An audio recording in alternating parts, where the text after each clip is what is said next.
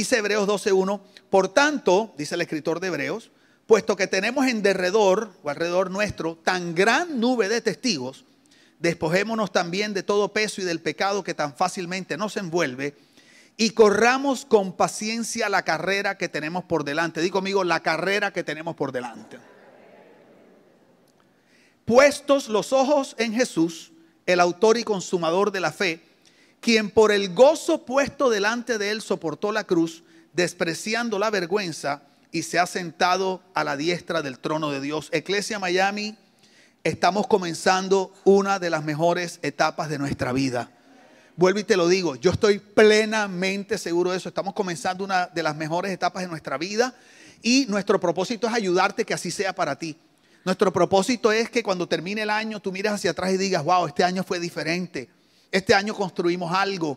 Mira, tenemos un legado. Este año siento que mi esfuerzo es proporcional al fruto, porque a veces uno se revienta trabajando y tú dices, pero el fruto no es proporcional al esfuerzo y eso frustra muchísimo y uno se desgasta. Pero este año es un año de multiplicación, es un año donde el esfuerzo que tú hagas va a ser multiplicado y tú vas a decir, wow, valió la pena, como decía el profeta Marc Anthony, ¿verdad?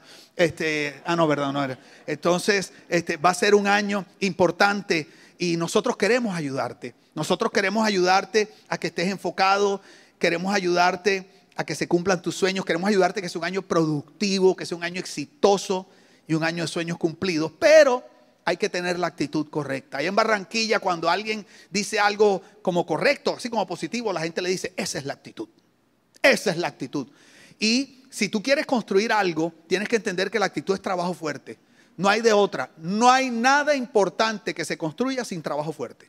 No existe. Y hay un dicho que es muy cierto, easy comes, easy goes. Porque no solo, yo no sé por qué, pero es que yo creo que uno no valora las cosas que vienen fácil.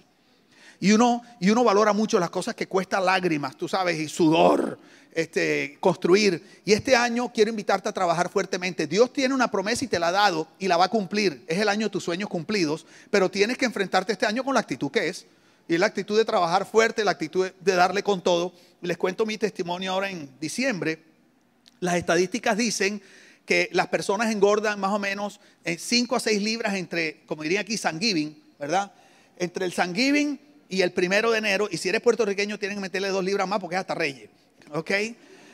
Y eso es coquito reventado, ¿ok? Eso engorda más que mejor dicho. Y la gente tiende a engordar mucho en diciembre, fin de año, estamos contentos. Cuando estamos contentos bajamos la guardia. Y yo llevaba 3 meses lesionado del hombro y ustedes saben que su pastor es súper disciplinado con el ejercicio y la comida. Lo he aprendido. Hace muchos años lo hacía por vanidad, ahora lo hago por supervivencia, ¿ok? Ya no se trata de verme bien, se trata de seguir viviendo en la tierra de los vivientes, porque quiero servir a Dios con energía, porque quiero darles lo mejor a ustedes, porque quiero ser un papá presente en la vida de mis hijos y la de mis nietos y ojalá la de mis bisnietos. Entonces yo me cuido, pero me había lesionado el hombro, llevaba 3 meses sin poder ir al gimnasio y empecé a comer no mal, pero no igual que como comía antes. Y mi cuerpo está tan acostumbrado a comer bien que apenas yo me desbalanceo, seguida me empiezo a engordar. Entonces, tú sabes cuando tú el pantalón, la camisa que queda con el botón, tú sabes así, saca ojo. Tú sabes que como así, ¡pam!, descalabras a alguien con el botón ese, ¿ok? Y entonces, digo, como dice el profeta Luis Miguel, no sé tú, ¿verdad? Pero yo, cuando me veo al espejo y me veo que la ropa me está quedando como barro, eso a mí me entra una cosa. Y yo les he enseñado a ustedes que como uno termina el año, comienza el otro año. Y yo me fajé en diciembre. Yo no engordé, yo rebajé. Apenas sentí el hombro bien, me fui al gym todos los días hasta el 31. Todos los días menos el 1. Tú sabes, todos los días haciendo ejercicio, todos los días. Y quiero decirle algo, es un sacrificio. Es un sacrificio cuando te ponen la natilla al frente y tienes que decir que no. Una natilla que es del diablo. Que tú la ves y te hace ojitos, te hace... Tú sabes, te tira besitos, te coquetea y tú dices, eso es Satanás, disfrazado de natilla, ¿ok? Y uno come más de noche y es duro. Pero ¿sabes lo que yo he aprendido? Que las cosas buenas en la vida hay que trabajarlas. Demandan disciplina y perseverancia. Yo viajo full y cuando uno viaja lo primero que uno hace es que se le quiebran las disciplinas. Hay 3 disciplinas que yo cuido cada vez que viajo. La oración, el ejercicio y la alimentación. Esos son mis 3 ídolos, por decirlo así. Y si yo estoy firme en esas disciplinas, estoy bien. Pero cada vez que uno viaja, aunque sea de trabajo, tú sientes que estás de vacaciones. Y te invitan a comer. Entonces dices que no eres malo, entonces eres un pastor que no tiene amor. Este es tu año. Este es el año de tus sueños cumplidos. No lo dice tu pastor, lo dice Dios. Pero tienes que tener la actitud, la mentalidad correcta. Digo conmigo, la mentalidad. Mentalidad. Los deportistas dicen que la mentalidad es el 90% del esfuerzo en el deporte. Por eso hoy los grandes deportistas de alto rendimiento tienen coach, tienen psicólogo. Y los deportistas que tienen la mentalidad correcta, los estudios dicen que tienen mayor capacidad de levantarse de los errores o mantener la calma en las crisis, en medio de las carreras. Así que te vamos a estar ayudando en tu mentalidad este año. Este año Dios va a hacer cosas grandes en tu vida. Y bueno, les traje un videíto para una ayuda pedagógica para la enseñanza de hoy. Y mi esposa estará súper orgullosa de que su esposo usa ayudas pedagógicas. ¿Ok? Adelante. All right, America, 'tis the season to be free. Wipe it out. Big balls, big balls. Yeah! That's right, it's Winter Wipeout. Turn the world's most extraordinary obstacle course into an all-new white and wintry wonderland. The Bristol Slam. 24 competitors are about to go head-to-head in a battle for $50,000. We'll see ice slick spills, frostbitten falls, and bone-chilling tumble. Only 3 will advance in the bitter cold to face the toughest challenge of all, the Winter Wipeout Zone. The epic competition begins now. One will become a champion, but all will wipe out.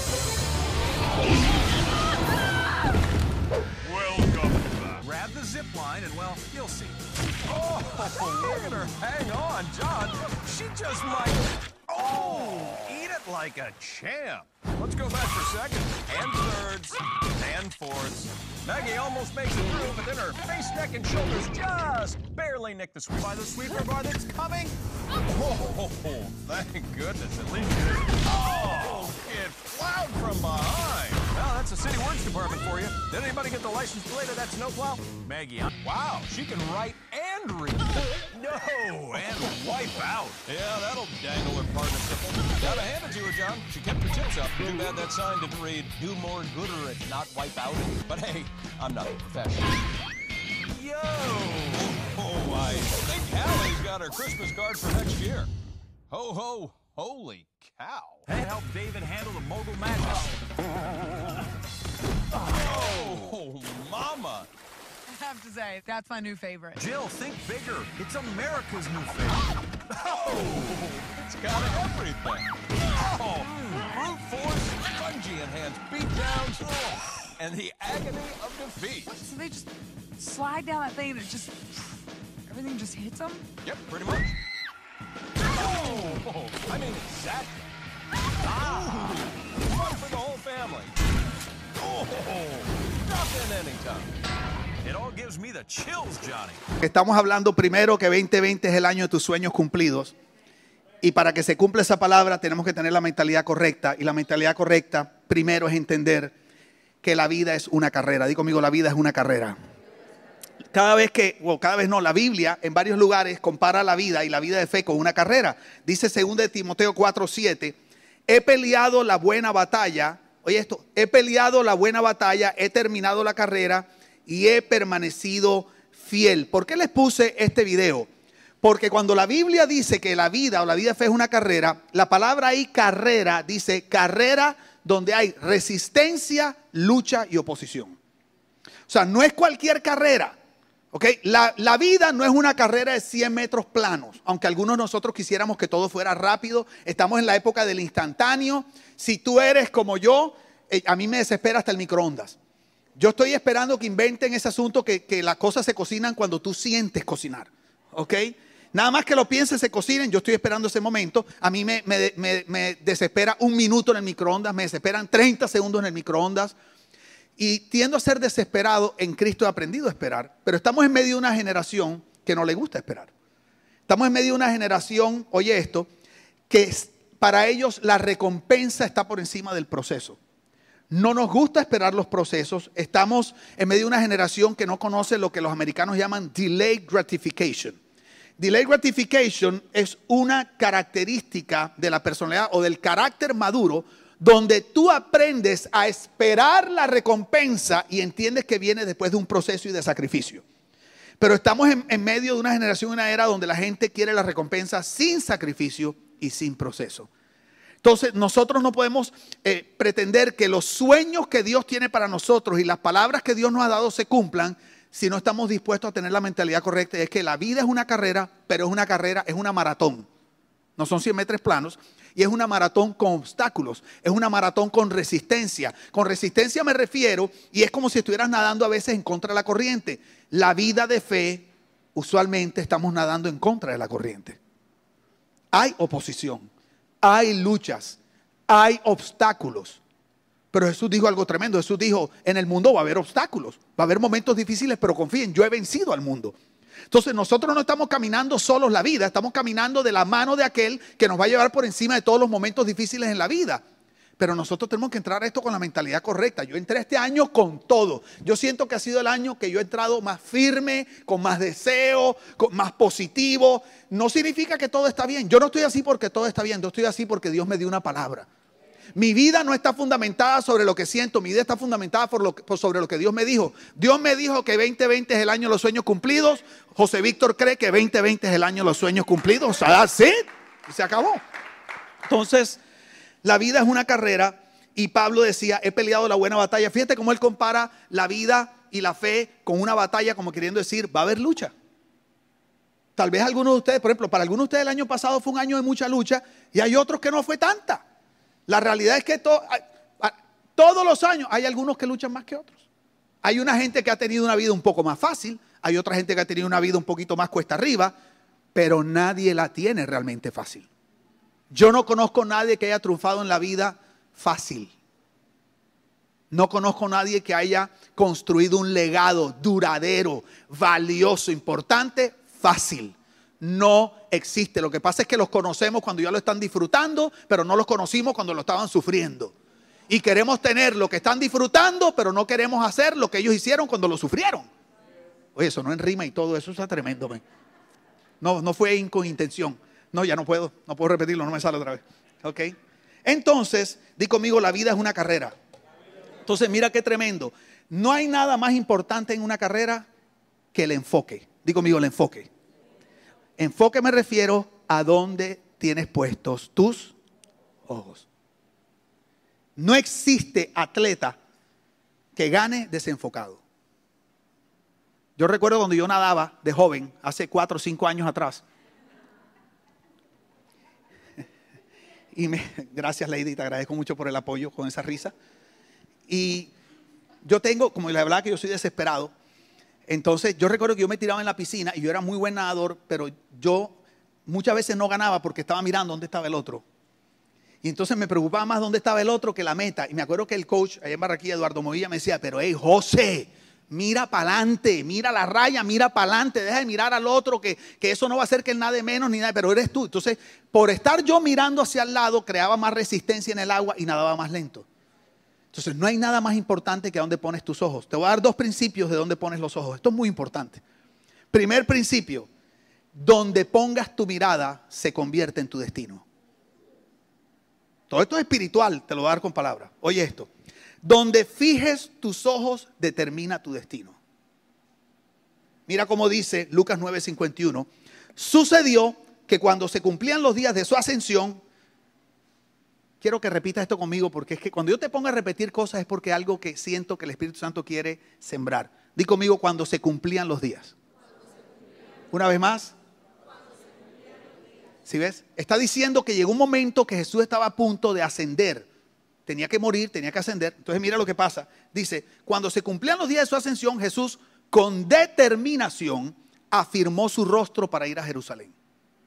Te voy a explicar lo que está pasando. Jesús viene de Getsemaní, de tener una lucha interna muy fuerte, al punto que dice la Biblia que él sudó gotas de sangre. Y los psicólogos y los médicos dicen que lo que le pasó a Jesús, ay Dios mío, yo me acordaba ese nombre en una predica hace años, no me acuerdo cómo se llama, bueno, no me acuerdo.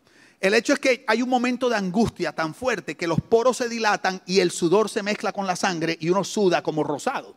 Entonces la Biblia dice que Jesús estaba en un nivel de angustia y de ansiedad tan violento, ¿verdad? Porque parece que Jesús estaba viendo si había una manera de poder cumplir con su plan sin tener que pasar por la cruz. Y él estaba diciendo, Padre, ¿será que es posible que haya otro camino, que yo no tenga que vivir esto tan difícil que voy a vivir?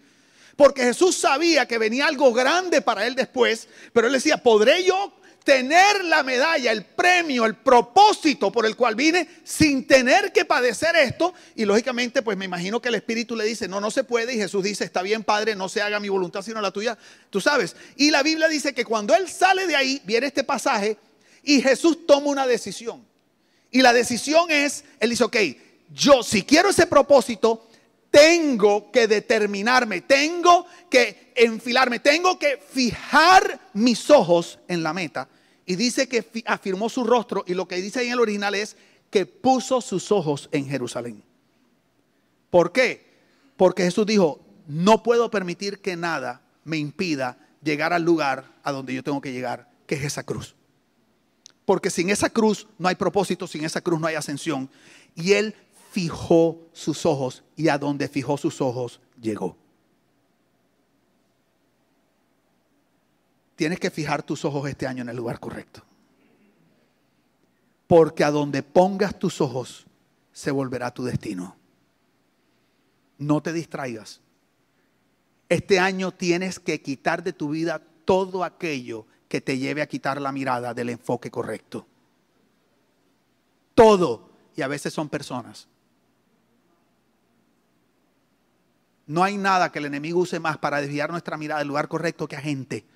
Y nos ponen a dudar y nos dicen cosas. ¿Tú crees? Eso no va a suceder, eso no es de Dios, eso no. Pero este año es tu año de sueños cumplidos. Pero tienes que poner tus ojos en el lugar correcto, porque donde pongas tus ojos se volverá tu destino. Ahorita vamos a seguir hablando de esto. Segundo principio que les quiero enseñar de esto de la mirada. Te conviertes en aquello que miras. Esto no tienes manera de evitarlo. Aquello en lo que tú fijes tu mirada todo el tiempo, en eso te vuelves.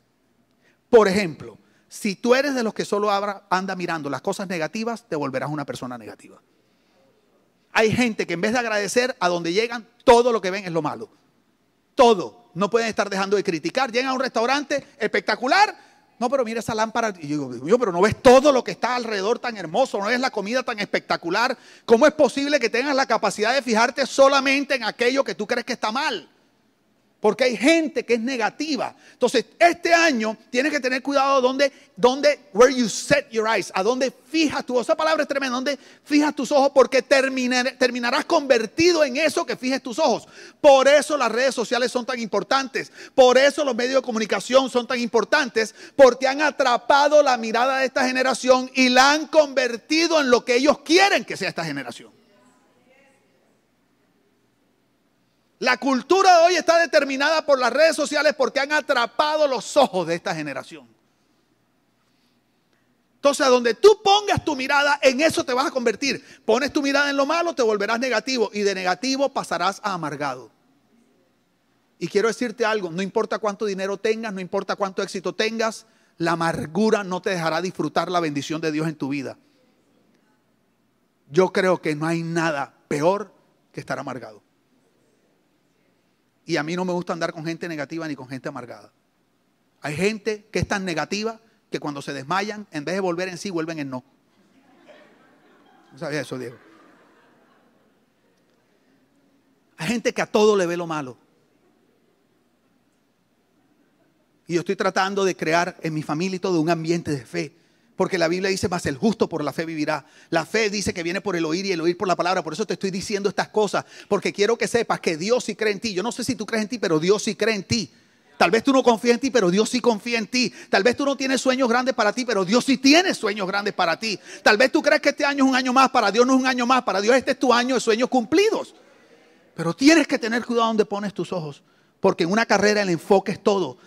Donde pongas tus ojos determina tu destino. Donde pongas tus ojos terminarás volviéndote en eso. La pregunta del millón es, ¿a dónde hay que poner los ojos? Bueno, el pasaje de arriba dice, Por tanto, puesto que, el que leímos al principio, por tanto, puesto que tenemos en derredor nuestro tan gran nube de testigos, despojémonos también de todo peso y del pecado que tan fácilmente nos envuelve y corramos con paciencia la carrera que tenemos por delante, puestos los ojos en Jesús. Puestos los ojos en Jesús. Puestos los ojos en Jesús. Iglesia Miami, en octubre o noviembre, no recuerdo el día exacto, Dios me dio esta palabra para ti. Toda esta serie viene de una palabra que Dios me dio orando por ti, pidiéndole a Dios que me dijera. Yo le decía, Señor, dame dirección para la iglesia, dame dirección para el matrimonio, para la familia. Yo no quiero venir a dar un simple mensaje positivo, yo quiero traerles tu palabra, Espíritu Santo. Y el Señor me dio esta palabra para ti y la apunté y le pedí a María Ángel que la tuviera ahí atrás. Esta es la palabra que Dios me dio. ¿Cuántos están listos para recibir una palabra de Dios? Esto viene de Dios para ti. Dice así: mientras muchos se van a enfocar en metas humanas, claro, porque todo es asunto del 2020, no, las metas, visualiza la meta, está bien, pero ese no puede ser tu enfoque primario. Mientras muchos se van a enfocar en metas humanas, yo quiero que le enseñes a mi iglesia a fijar sus ojos en Jesús. Porque en la medida que lo conozcan verdaderamente y Él sea exaltado en ellos, se manifestará la bendición y prosperidad sobrenatural en sus vidas. Te lo voy a volver a leer. Mientras muchos se van a enfocar en metas humanas, yo quiero que le enseñes a mi iglesia a fijar sus ojos en Jesús. Porque en la medida que lo conozcan verdaderamente y Él sea exaltado en ellos, se manifestará la bendición y prosperidad sobrenatural en sus vidas. Quiero que me escuches. Yo estaba orando por esta serie y claro, 2020, y yo veía iglesia diciendo 2020 y los lentes y el asunto y la meta y visualiza y el tamaño de la iglesia, donde la quieres. Y el Señor me dijo, porque ustedes saben que a nivel oftalmológico, los optómetras, 2020 significa visión perfecta. El Señor me dijo, visión perfecta no es tener claras tus metas humanas. Dios me dijo, para mí la visión perfecta es que tengas claro quién es Jesús. Me dijo, esa es la visión perfecta. Es más, te conviene más tener bien clarito y bien enfocadito tus ojos en Jesús que en tus metas humanas. Porque si vamos a ser bíblicos, si tú estás enfocado en Jesús, tus metas humanas vienen. Pero si solo te enfocas en tus metas humanas, aunque las consigas, no las vas a disfrutar. Este año, ¿saben cuál es nuestro propósito como congregación? Exaltar tanto a Jesús.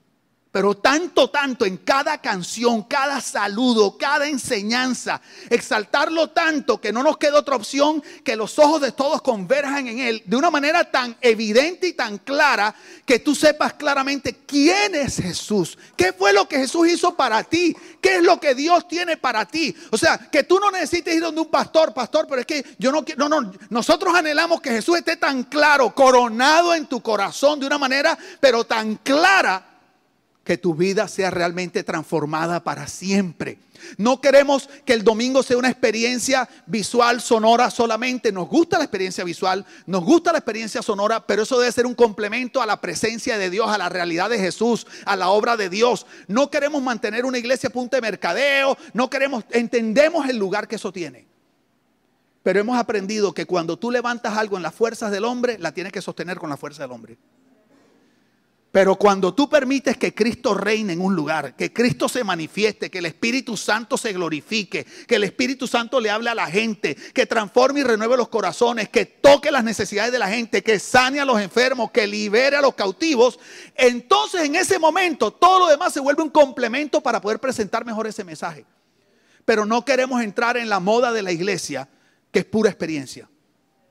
No queremos olvidar para qué existe la iglesia. La iglesia existe para hablar de Él, de Jesús, de su obra, de su vida perfecta, de su sacrificio, de lo que Él hizo por nosotros. La iglesia existe para exaltarlo a Él, que Él se haga real en tu vida, se haga real en tu matrimonio, se haga real en tu familia. Y por eso hemos escogido el lema de este año y de la primera serie se llama Eyes on You. Ese es mi 2020.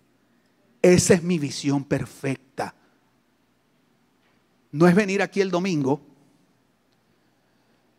y decir, wow, estuvo chévere. ¿Cómo estuvo? Chévere, buena palabra. No, la música estuvo buena. No. Es, oye, Dios me tocó, men. Y que cuando tú quieras traer un amigo, tú lo traigas, no solamente porque el lugar es chévere, sino tú digas, no, yo quiero llevarte a un lugar donde tu vida va a ser transformada para siempre. Yo quiero llevarte a un lugar donde Dios se va a hacer real. Yo quiero llevarte a un lugar donde, hey, tú no vas, yo no sé cómo explicar lo que se siente, pero ahí se siente algo tan bacano. Tú sabes, queremos exaltar a Jesús. Queremos exaltar a Jesús. Que todo el que sea parte de esta familia entienda que es verdad, Él es lo más grande que existe. Que Él es el único digno de ser exaltado y adorado. Que es verdad que es Rey de Reyes y Señor de Señores. Que Él no tiene competencia.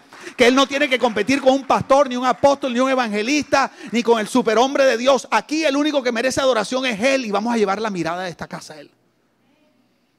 ¿Y sabes qué es lo lindo de Dios? La tremenda. Que Dios no te dice o tus sueños o yo.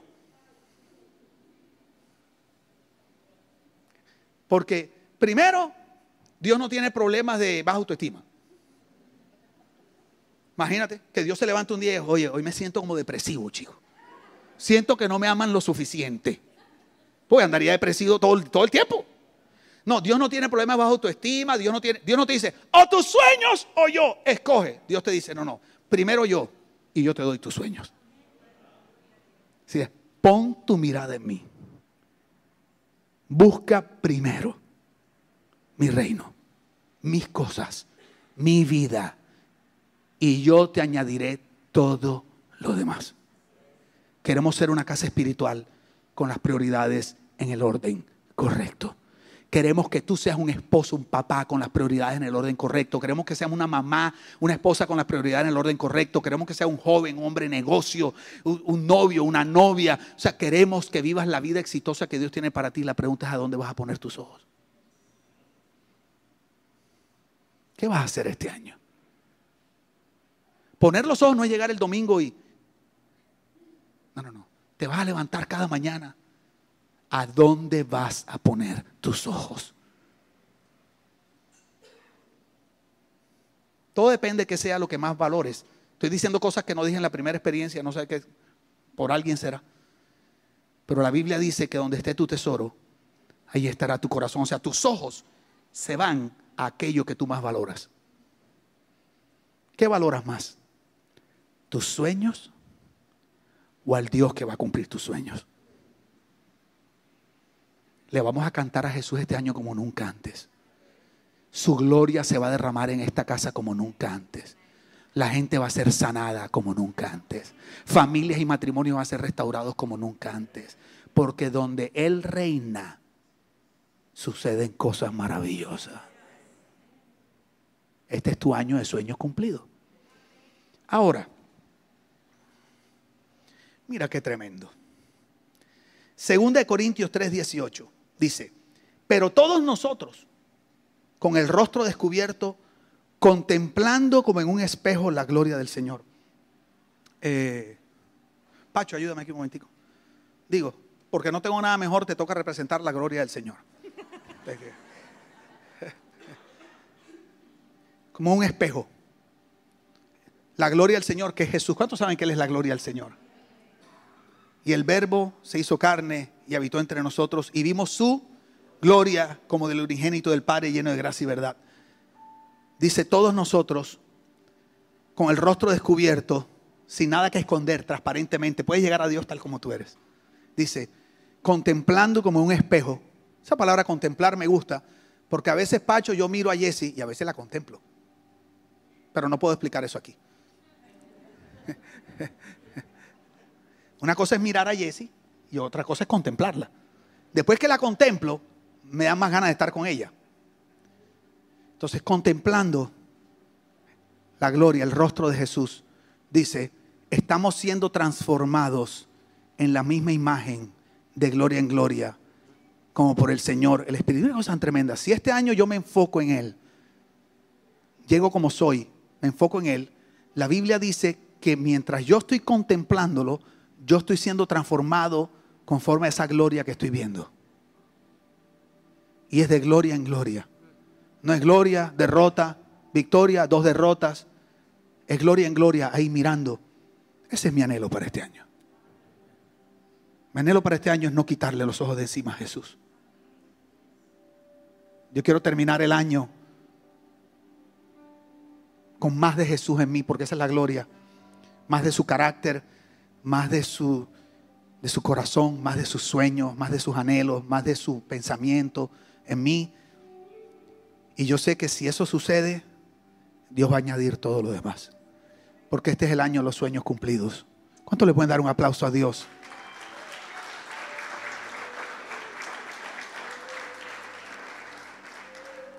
Y mira qué tremendo. En ese pasaje que estamos leyendo dice que Jesús, di conmigo, es el autor y el consumador de la fe. ¿Qué es Jesús? Entonces nos dice que la vida es una carrera, que tenemos que poner los ojos en Jesús, porque Él es el autor y el consumador. ¿Sabes lo que significa autor? Autor significa el fundador. Autor significa el creador, fundador, el que lo inicia. Entonces la Biblia dice que nuestra vida de fe es iniciada por Jesús.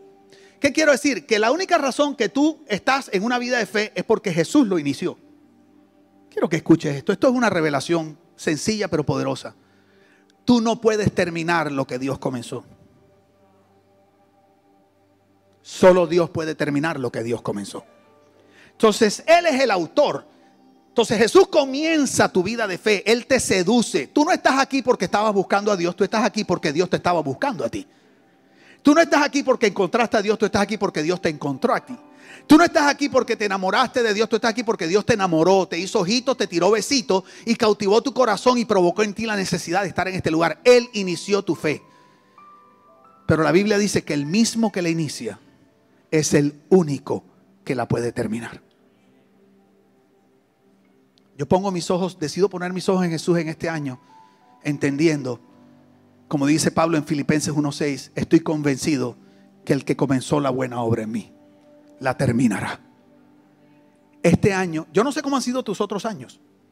Yo no sé si los otros años tus sueños se quedaron por el medio, el negocio se te quedó por la mitad, tus anhelos se quedaron por el medio.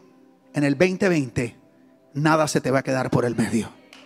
Todos tus sueños se van a cumplir, tus metas van. ¿Sabes por qué? Porque Jesús se va a encargar de terminar todo lo que comenzó. Si pones tus ojos en Él, porque Él es el autor y consumador de la fe. Te doy dos consejitos que da el escritor de Hebreos rapidito. Dice que en esta carrera tenemos que despojarnos del lastre. Di conmigo, despojarnos del lastre. ¿Sabe lo que es el lastre? El lastre son las pesas que le ponen a los globos de aire caliente. Cuando están en el suelo, están amarrados, les ponen unas pesas. Y en el momento que inflan el globo, ¿verdad? Ese globo, para poder volar y cumplir el propósito que tiene de volar, tú tienes que ir cortando esas pesas, ese lastre. Y a medida que vas soltando peso, el globo se va elevando más. Y el escritor de Hebreos te está diciendo, no solamente pon los ojos en Jesús, sino que tienes que ser intencional en quitar de tu vida todo aquel peso que te impida volar a donde Dios te quiere llevar. Y eso incluye gente.